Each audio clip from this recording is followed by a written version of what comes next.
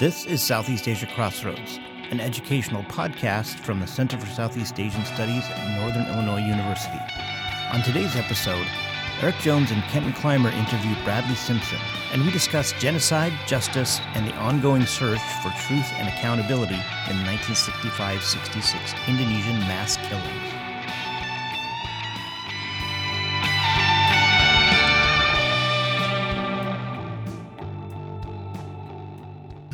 Welcome to another edition of Southeast Asia Crossroads. I'm your host, Eric Jones, and with me is Brad Simpson. Thanks for coming in. Thanks for having me. And also in studio is Kenton Clymer, specialist, also here, familiar voice on the podcast occasionally. Pleasure to be here, Eric. Yeah, thanks for having us in. Brad gave us a great talk today on some of his new research and his role in some of the declassification around the events of 1965 and its memorialization. So, for our listeners, give us a setting of time and place. What happens in '65 that is so pivotal in Indonesian history? So, in 1965. Indonesia underwent one of the most dramatic and important events of its modern history. And my talk today was an attempt to explore the public debates over the meaning of these events and the way that they point to some of the challenges that Indonesian democracy faces in confronting its own past, a set of challenges that I think that many Americans would find familiar given our own difficulties in confronting difficult pasts with regards to slavery and many other less than savory aspects of our own history.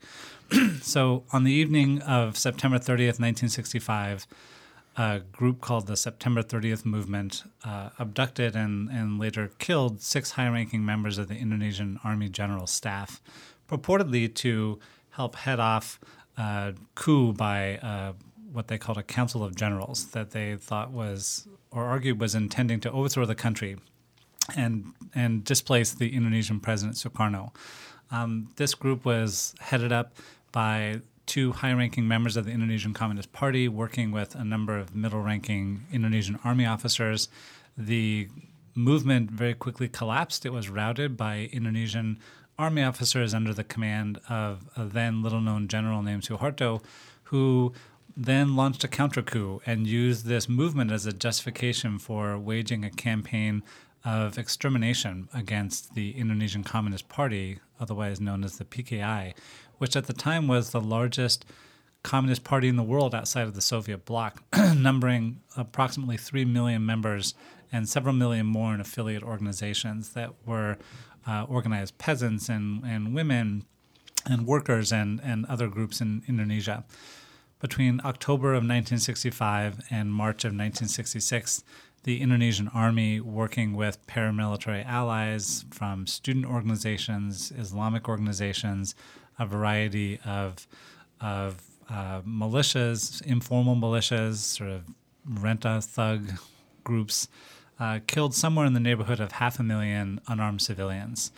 This was mostly close quarters killing. Many of these civilians were captured, and that's even a conservative estimate. Like we're pretty sure that at least 500,000. Yeah, and it's difficult to get precise numbers of the exact number of people who were killed because there isn't very good data on Indonesia's population at the time. But the best scholarly estimates are that somewhere in the neighborhood of 500,000 people were killed, and another 1 million or so were imprisoned in the wake of these killings in 1965 and 1966. The killings were spread across the archipelago, but were most intense in the island of Java, the island of Sumatra, and the island of Bali, where the bulk of the killings took place and where the Indonesian Communist Party have been strongest. Now, these killings were the product of and grew out of larger, deeper social conflicts between the Indonesian Communist Party and the 2 other main political forces in the country, the Indonesian Army and the Islamic community, which was politically politically opposed to the communists, not just ideologically, but because these groups viewed the Communist Party as a threat to their own power. So, for example, the Indonesian Communist Party had supported the rapid implementation of land reform in Indonesia in the early 1960s that would have struck local Islamic organizations quite hard because they were often large landowners in the areas where they were strong. And so the Muslim organizations as well as the army had great reason to fear the Communist Party and to want to try and eliminate them and eliminate their power in order to prevent them from threatening their own hold on power in Indonesia. The U.S., for its part, have been deeply involved in supporting the army as a counterweight to the Indonesian Communist Party since the late 1950s, and in fact have been providing military training and assistance to the army in the form of weapons sales, the training of Indonesian officers and police, the creation of a paramilitary police force in Indonesia, which was modeled on American counterinsurgency units that were then fighting in Vietnam, and the Indonesian army and its military doctrines, which have been developed by a high-ranking Indonesian general named Nasution, in many ways paralleled the emergence of America's own, the United States' own counterinsurgency thinking in the 1960s. And so this was an anti-communist armed forces establishment that had a lot of sympathy for the United States, even though they were still strongly nationalistic. And during this period, the United States did whatever it could to try and sort of fortify the army's courage and encourage it to confront the Indonesian Communist Party and to try and rein in Sukarno at a moment when he was taking an increasingly radical stance in terms of Indonesian foreign policy, and as well as in terms of confronting American interests in the country, both political and economic. So rather infamously, this is Time magazine reports this as, of course, is the best news in Asia for years, or something like that is the quote. Which gives you gives us maybe a sense of what the context is for thinking about this. And again, we can argue, and I think your research points to of what we thought we knew and what we now know that we at least the embassies knew at the time. But for maybe both of you, what is the U.S. Its role in Southeast Asia before 1965 and its relationship with Indonesia before the 30th of September? Maybe, Kenton, you could talk about the rest of Southeast Asia, and I could touch on Indonesia. Well, I was just going to say, in the general sense, of course, Vietnam is heating up in 1965, and the United States was not having any great victories. So what happened in Indonesia seemed to the Johnson administration as kind of a breath of fresh air. In a sense, they had won a victory there. The Communist Party was being defeated with no American loss of life. Right. And so they were actually, I think, publicly quite quiet about it, but certainly happy with the way things were going there. And in terms of the rest of Southeast Asia, this was the Cold War still. The Americans are still engaged in anti-communist activities across the region and hoping to keep communism under control throughout the region, I think. Yeah, at the time, the Indonesian army had a somewhat ambivalent relationship with the United States because the U.S. had helped to provoke a civil war in Indonesia less than a decade earlier, fearing that the Indonesian Communist Party was growing too powerful. The CIA and the Eisenhower administration actually supported a regional rebellion of dissident colonels who were trying to break the country apart and fought a civil war in order to try and accomplish this. Those forces, which were backed extensively by the U.S. in one of the largest covert operations it conducted during the entire Cold War, were decisively defeated. And in the aftermath, the U.S. had to try and repair its relations with the Indonesian army. Very public humiliation as well, yeah. Which was, after an American pilot was captured by the Indonesian government on a bombing raid over Ambon. And in the wake of this, the U.S. government had to try and repair its relations with the army, which it realized was the most important anti-communist force in the country. And so they very determinedly focused their their energy on trying to cultivate the army as an anti-communist force. And later, through the use of covert operations, began suggesting in every possible way that if the army decided to move against Sukarno, and especially against the Indonesian Communist Party, that they would enjoy American support. The problem, as American officials realized, was that the Indonesian army was still very nationalistic. And while its goals in many ways overlapped with those of the United States, they were not synonymous. And so the Indonesian army still desired to exploit American concern with what was happening in Indonesia to maximize their own gain from this situation. And during this period, when the Indonesian army with American support is massacring hundreds of thousands of communists, they're simultaneously making these extravagant demands of American officials for military equipment and hundreds of millions of dollars in economic assistance, and suggesting to the U.S. Embassy that they are helping to pull the Americans' chestnuts out of the fire in Southeast Asia and that they should be rewarded for this. As the U.S. ambassador to Indonesia, Marshall Green, put it at one point, all the Indonesian generals want to know is how much is it worth for us? Let me back up. All the Indonesian generals want to know is how much is it worth to us for them to smash the PKI and thereby save much of Southeast Asia from communism. And so for them, this was something that they were proud of and something they thought the U.S. should reward them for, whereas the United States recognized that even after crushing the Indonesian Communist Party, that there were many issues on which their interests actually sharply diverged from those of the Indonesian army. I think the message seems to be clear to the. Am I right in saying to the Indonesian military leaders that should there be an overthrow, you can expect United States support for that, and then maybe plans initiated. I like the document you showed from the UK where like that. Very, prescient. If we could lure the PKI into a coup, if we could get them to do something foolhardy like that, we would have a pretext for. Are there other plans on the table? Do you think that Western military and political planners, are they to what extent are they seeding these ideas or capturing ones that were already out there? Well, the U.S. had similar hopes as late as 1959 in the wake of this failed rebellion in Indonesia that the U.S. had become involved in. So the Eisenhower administration passed a National Security Council resolution or authored a National Security Council study which suggested that U.S. policy in Indonesia should aim to drive the Indonesian Communist Party into revolt and provide the army with an excuse to crack down on it and rescue the country in sort of its own self-interest.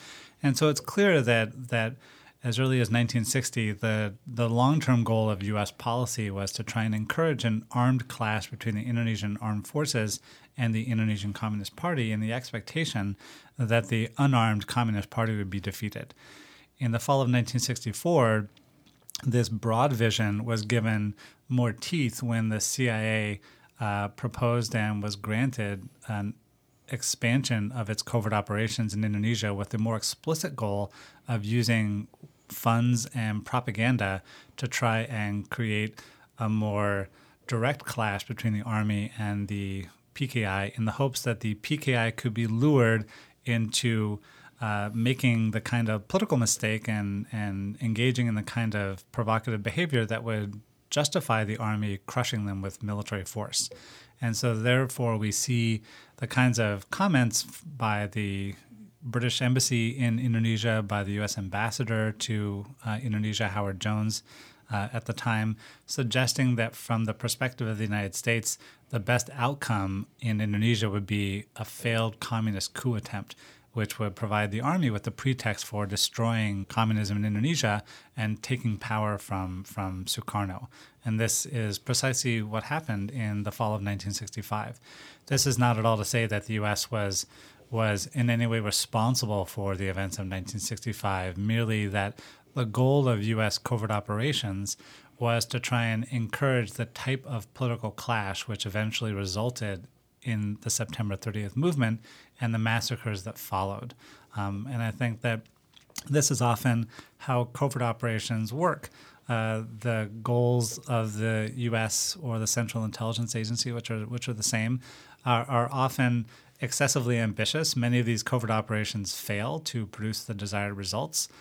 And because the U.S. had very limited options in Indonesia, the best that it could hope for was to try and stir up trouble with the use of propaganda and by providing political signals to its allies that if they decided to move, that the United States would stand firmly in their corner. But many Americans were actually very pessimistic in the fall of 1965 that they would be able to arrest this direction of events, and they were actually quite surprised when the September 30th movement happened, and very determined to take advantage of what they saw as a unique opportunity to use this moment to encourage the Army to finish off the PKI once and for all. Yeah, and so it seems like they had chosen something that would at least appear or feel more organic to I'm thinking about attempts to ideas of assassinating Sukarno, which were we know in the Family Jewels papers that comes out that is firm plans are never put into action, but it's at least talked about. But it seems like they cited on this the something that's more a natural outcome of the ambitions of the Indonesian military. Indonesia has this incredible massacre, and the prison camps, I think, are something that is also perhaps understudied in our focus. How many people end up? You said 1 million. How widespread and across Indonesia are these prison camps, and who's in them? Yeah, the best estimates are that upwards of 1 million Indonesians were arrested in the aftermath of the 1965 and 66 killings, and they were spread across several dozen prison encampments around the archipelago. Some of them quite informal. They were sort of holding places for prisoners who were going to be executed or who were going to be put into more long-term confinement. Many hundreds of thousands of these prisoners were released in fairly short order, but upwards of 200,000 continued to be held through the mid-1970s. Many of these were actual members of the Indonesian Communist Party, but many thousands were teachers, they were students, they were members of the Indonesian Women's Organization, which was known as Gerwani at the time. They were artists, they were dissidents, they were pretty much anyone who held political views that could be seen as in any way leftward leaning and perhaps a threat to the political power of the Indonesian army. And so, in fact, many of these political prisoners, actually, let me back up a sec. So one of the most famous of these political prisoners is the Indonesian novelist Pramudia Anantatur, who was held on Buru Island, which became sort of infamous in Indonesia and elsewhere for the harshness of the conditions under which prisoners were held, forced to work to clear the land and to grow food for the army and the like. And prison conditions in Indonesia and the political imprisonment of hundreds of thousands of alleged Communist Party members actually became one of the chief criticisms of Indonesia by the emerging human rights movement in the late 1960s and early 1970s. And the Indonesian army justified the imprisonment of these tens of thousands of Indonesians as a matter of national security, but clearly this also provided lots of ammunition for critics outside of Indonesia who held up the plight of Indonesian political prisoners as a demonstration of the authoritarian nature of the Suharto regime and as a symbol of the kind of Faustian bargain that the West had entered into when it backed the regime in its campaign of mass murder against the Communist Party in the name of anti-communism.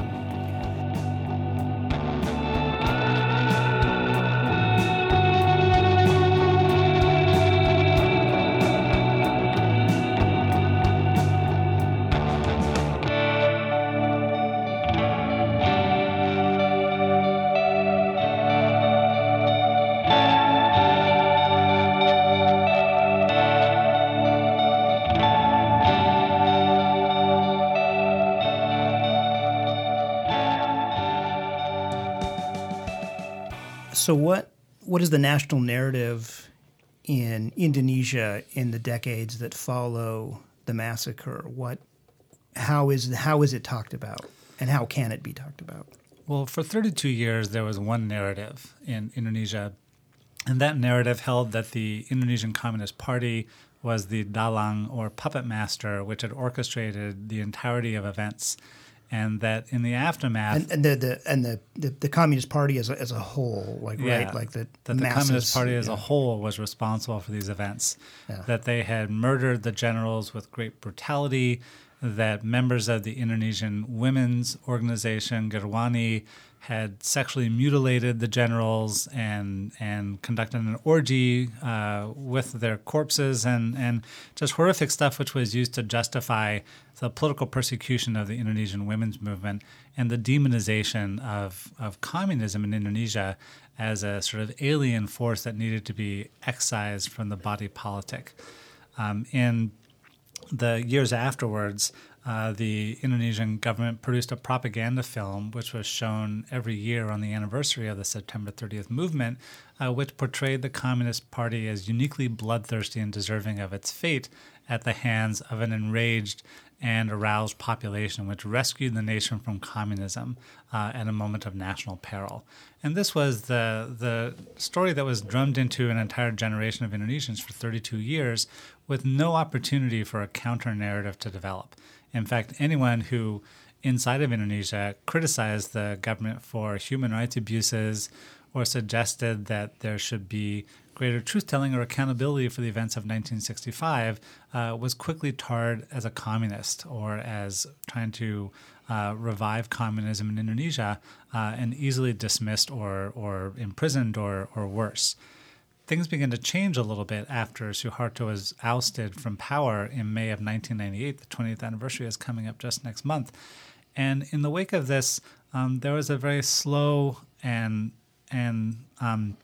significant thaw in that the Indonesian government, the civilian governments after Suharto was ousted, began to slowly undo some of the harshest measures that Suharto had undertaken after the September 30th movement, such as relaxing the ban on the Indonesian Communist Party, relaxing some of the measures that officially discriminated against alleged former Communist Party members or former political prisoners, and suggesting that it was open to at least beginning a national discussion about what had happened in 1965.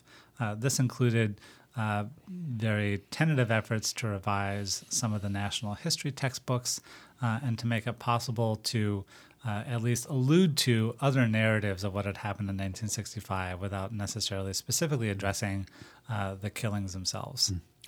Could I ask a question? Leaving aside all of the propaganda surrounding the way the September 30th movement has been portrayed and so forth, to what extent were, in fact, communists involved in the actual events of September 30th? Well, the best research we have has been conducted by historian John Rusa, who wrote a very important book called A Pretext for Mass Murder, in which he, I think, makes a very persuasive case that the September 30th movement was planned by the two highest-ranking members of the Indonesian Communist Party, and that they worked with a group of middle-ranking Indonesian army officers to carry out the movement. Now, we have to remember that in 1965, both the army and the Indonesian Communist Party were riddled with infiltrators and spies. And so the chairman of the Indonesian Communist Party, a man named Aidit, didn't trust his own party members to keep secrets. And so he held the secret of the movement from virtually the entire Politburo and all of the membership of the party, so that only two other people knew. And likewise, the Indonesian army officers that they worked with were part of an institution that was also deeply penetrated by the Indonesian Communist Party. And so each side really thought that the other was more competent and aware of what was happening than they really were, which is one reason why the movement collapsed so quickly under the weight of its own poor planning and clumsiness. But it does suggest something that was actually very important, which is that the overwhelming majority of the membership of the Indonesian Communist Party was neither involved nor aware of the movement. I was going to say some of your records that you've declassified. What would you have consular officials, right, that are reporting what knowledge is on the grounds? Yeah. Yeah. So when the movement first emerged and the generals were killed in the fall of 1965, U.S. officials actually got the story somewhat right. In the end of October, the State Department and later the CIA produced its first assessments of the September 30th movement, in which they concluded that the movement was planned and carried out by a few high-ranking members of the Indonesian Communist Party, but that the bulk of the membership was not involved or aware of what was happening. Consular reporting or reports from U.S. consular and embassy officials confirm this assessment. I found documents from this collection that we recently declassified and made public, in which American officials are speaking to Western diplomats and journalists who have been traveling around the country and interviewing high-ranking Communist Party members in other cities who were completely unaware of the existence of the September 30th movement until after it had already announced itself, and didn't know what its goals were or even what stance the Indonesian Communist Party should take toward it, because they had no reason to believe that the PKI was actually involved. And this suggests, I think, rather conclusively that the Indonesian Communist Party as an institution was not involved in the September 30th movement, and its civilian membership was utterly unaware of anything that was happening. And the fact that the Indonesian army, with the support of the United States, went ahead and conducted a campaign of mass murder against the very same civilian members of this political party, knowing full well that they were not involved in the movement itself, is a fairly damning indictment, not just of the Army's actions, but of American policy. Right. They knew full well that most of the victims of the killing and in the prison camps had nothing to do with I'm thinking of the U.S. involvement in the rest of Southeast Asia and combating communism, and the sense that this is an opportunity that can't be lost. That if the purge needs to be thorough, needs to be deep, so as to continue this momentum. You don't want a second Vietnam, Indochina on your hands, right? I mean, to what role, Kenton, do you think the rest of the Southeast Asian context is playing into the thinkers on American foreign policy towards Indonesia? Well, the United States had clearly attempted to mitigate communist influence. They had, in fact, in Cambodia, had been involved in supporting coups against Sihanouk.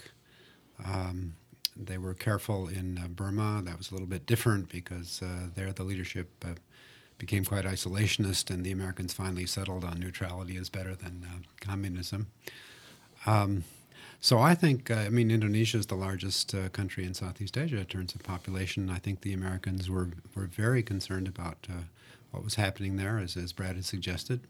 And it is part of a larger regional narrative in terms of trying to prevent the spread of communism throughout the region.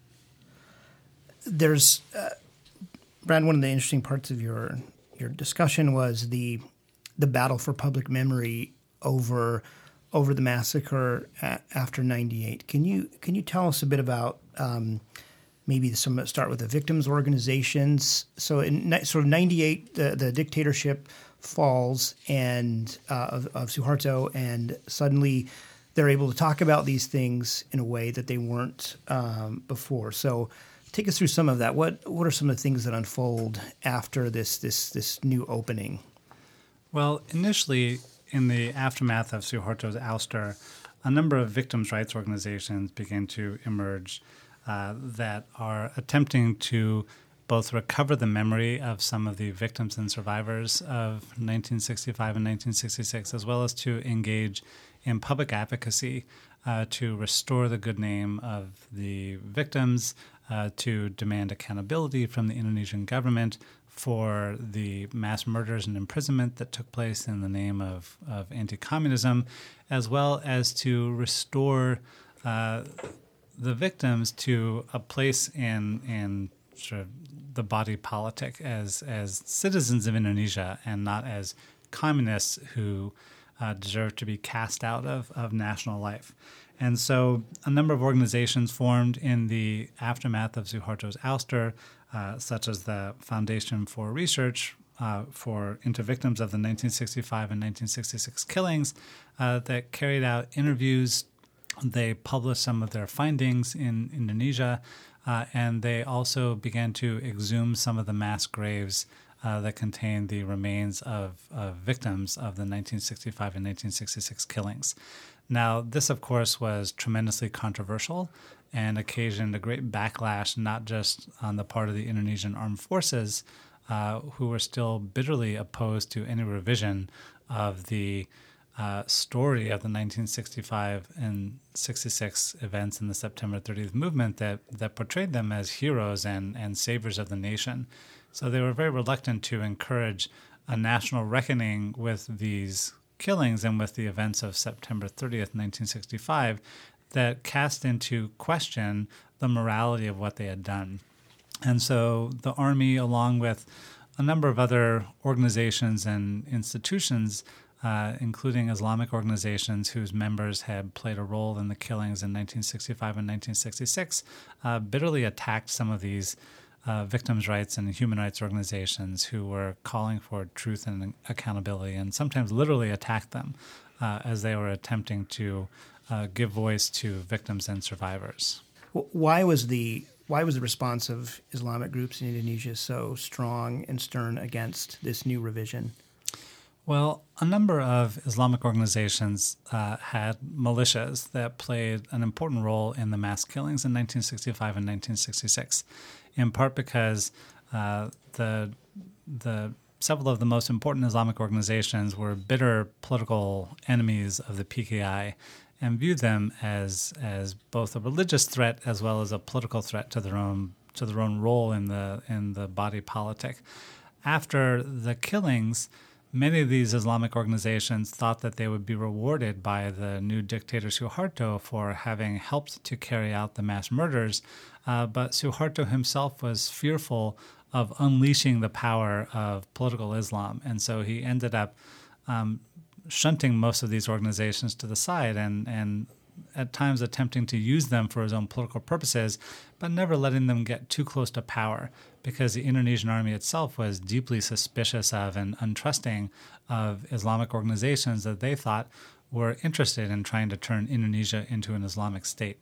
Now, after 1998, when Suharto was overthrown, many of these Islamic organizations feared that revisiting the 1965 and 66 killings would call into question their own heroic narrative about the rescue of the nation from the hands of the Communist Party that was carried out with the assistance of their own members.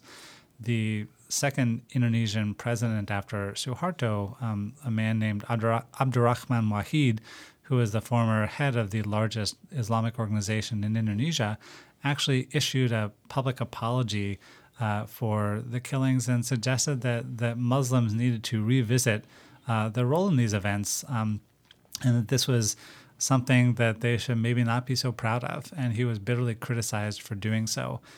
Subsequent presidents have not gone that far to criticize the role of the army or Islamic organizations, but there has been a great reluctance among many Muslim organizations to revisit these killings because they fear that this would call into question their role in contemporary Indonesian life today, where they portray themselves as the defenders of traditional morality, as a bulwark against secularizing influences, as opponents of women's rights organizations, of human rights organizations, of gays and lesbians, and others who they argue are undermining traditional morality and sort of degrading Indonesia with Western influences.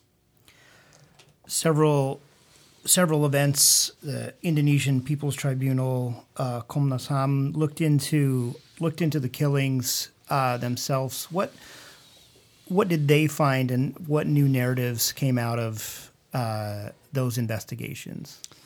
So there have been a number of public and private investigations into the 1965 and 1966 killings. Some of these, of course, have been undertaken by academic scholars, not just Western scholars, but a young generation of Indonesian scholars who have engaged in a quite heroic and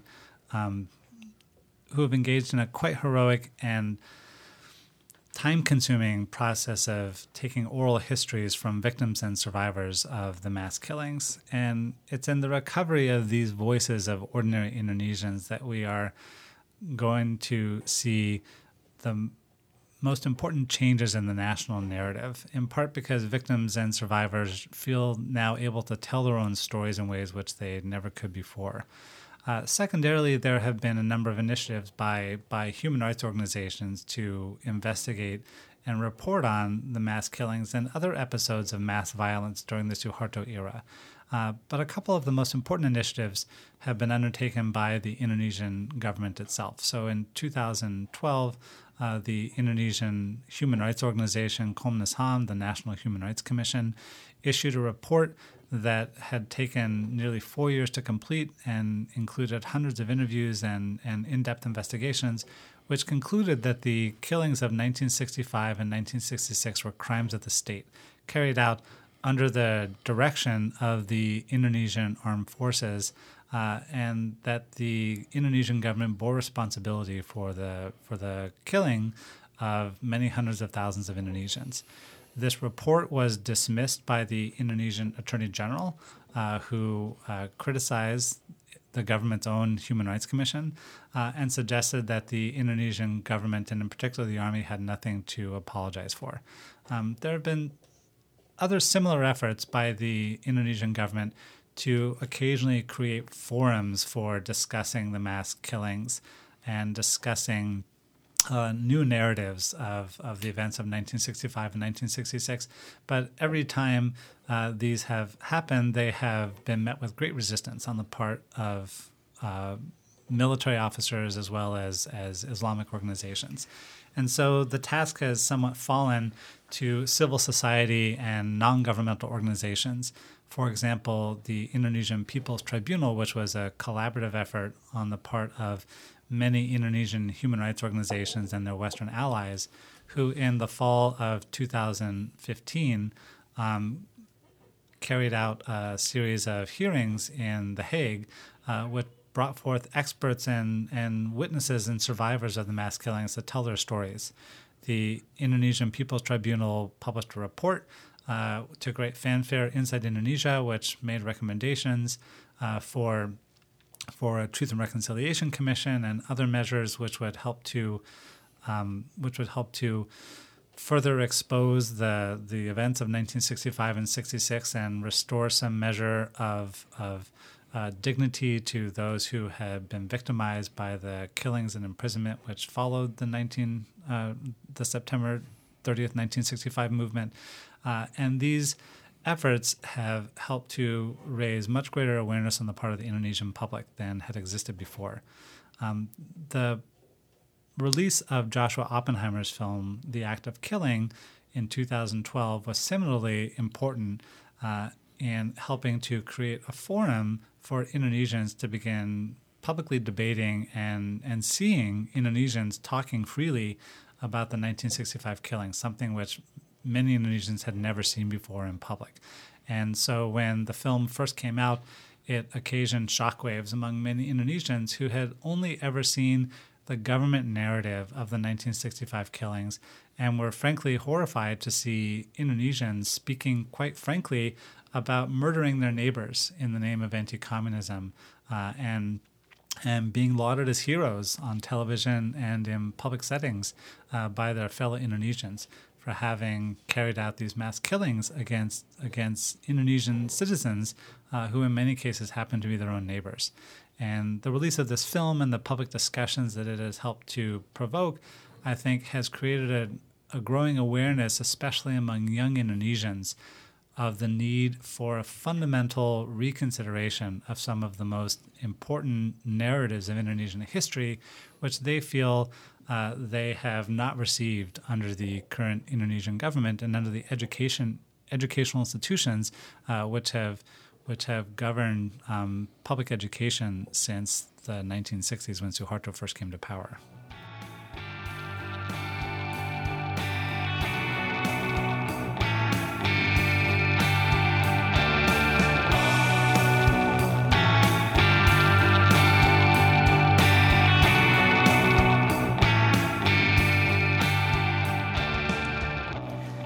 Brad, you've played an important role in increasing the base of primary source evidentiary material for understanding this period. Can you tell us a little bit about your project at the National Security Archives? Sure. In 2003, I founded a project to declassify U.S. government documents concerning Indonesia and East Timor during the reign of General Suharto.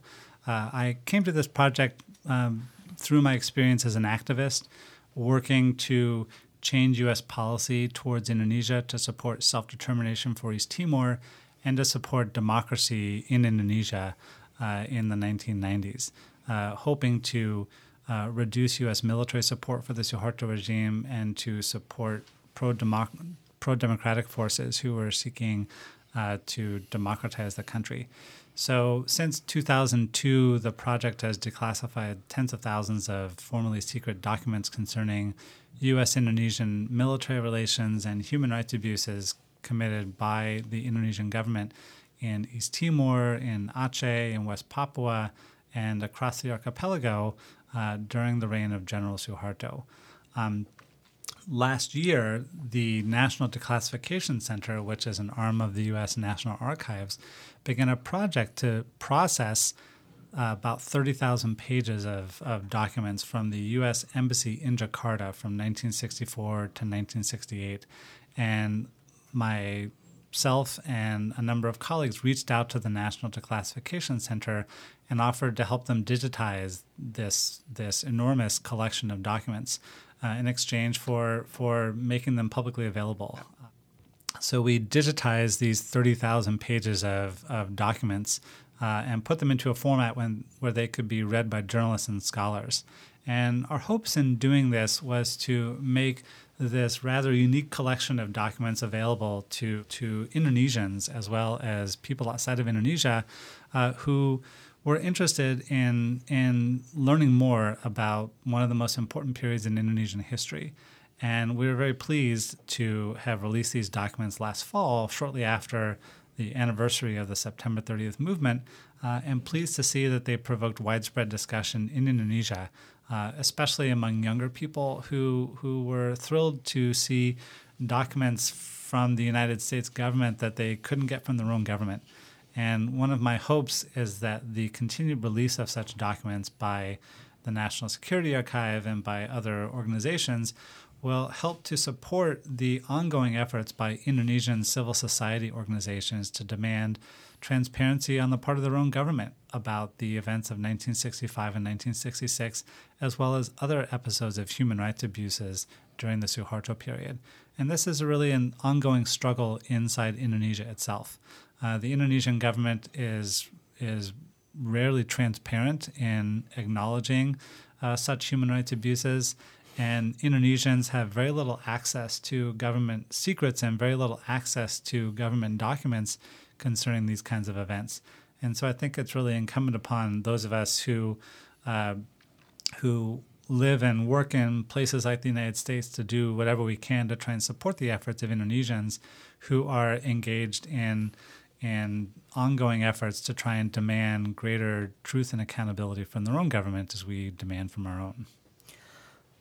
What ways do you think these new documents, this new research, will revise our understanding of the role of the U.S. in the killings? Well, I think these documents confirm in greater detail some things we already knew. First, that the United States was well aware from the moment that the Indonesian army began carrying out these killings in October of 1965, that the army was intending to engage in a campaign of mass murder. Secondly, These documents confirmed that the U.S. was aware that the people being murdered were in no way involved in the September 30th movement and were being murdered simply for their alleged membership in or support of a legal political party, the Indonesian Communist Party. Thirdly, for some Indonesians, these documents have shown that a number of political figures whom many Indonesians had revered as supporting human rights were actually enthusiastic backers of the killings in 1965 and 1966, including one of the founders of Indonesia's first human rights organization, a very prominent attorney named Adnan Buyung Nasution. And I think that revelations that prominent Indonesians were politically supportive of the killings has raised lots of uncomfortable questions about the role of more moderate Indonesians in supporting this campaign of mass murder. These documents have also shown and supported the research of others who have demonstrated that Indonesian Islamic organizations played a very important role at the top levels of their national leadership in encouraging the murder of alleged communists as a sort of religious duty among Indonesian Muslims. And I think that this raises very uncomfortable questions about the role of religious leaders in Indonesia in the same way that they would in the United States, who use religion as a justification for encouraging violence against their fellow citizens. I think it would be worth repeating where people can find these documents if they want to look at them. Yeah, anyone who is interested in reading these documents can go to the website of the National Security Archive. You can just Google National Security Archive Indonesia, and you will come to the webpage for the Indonesia Documentation Project. And there's for instructors, educators out there, there's a very well kind of narrated set of documents that you could put new students towards, where they're indexed and their descriptions and abstracts of questions to think about. So it's I think it's more than just a source of documents, for which it is importantly, but there's also I think a place that you could that I know I've pointed students at who are new to the subject, that were able to do some really great document source analysis, kind of looking at important questions, and then summary and other materials that kind of explain key documents as well. I'll go ahead and ask. So what's coming down the pipeline? What can we expect to see next in your work or in the National Security Archive? Well, May 2018 is the 20th anniversary of the ouster of Suharto by Indonesian pro-democracy forces, and we will be making available to the public several hundred U.S. documents concerning the overthrow of Suharto in May of 1998, some of which are giving new details into events surrounding Suharto's ouster, as well as providing an inside look at the formation of U.S. policy at this really pivotal moment when the U.S. decided to stop backing Suharto after nearly 3 decades of enthusiastic support for Asia's longest-running dictator. Well, on behalf of the Center for Southeast Asian Studies, let me thank you for coming to our campus, and we hope to see you again, Brad. Thank you. Thanks. Bye-bye. Crossroads would like to thank Tommy Brown for today's music and Chi Yu for production assistance. 谢谢您的收听，我们下次再见。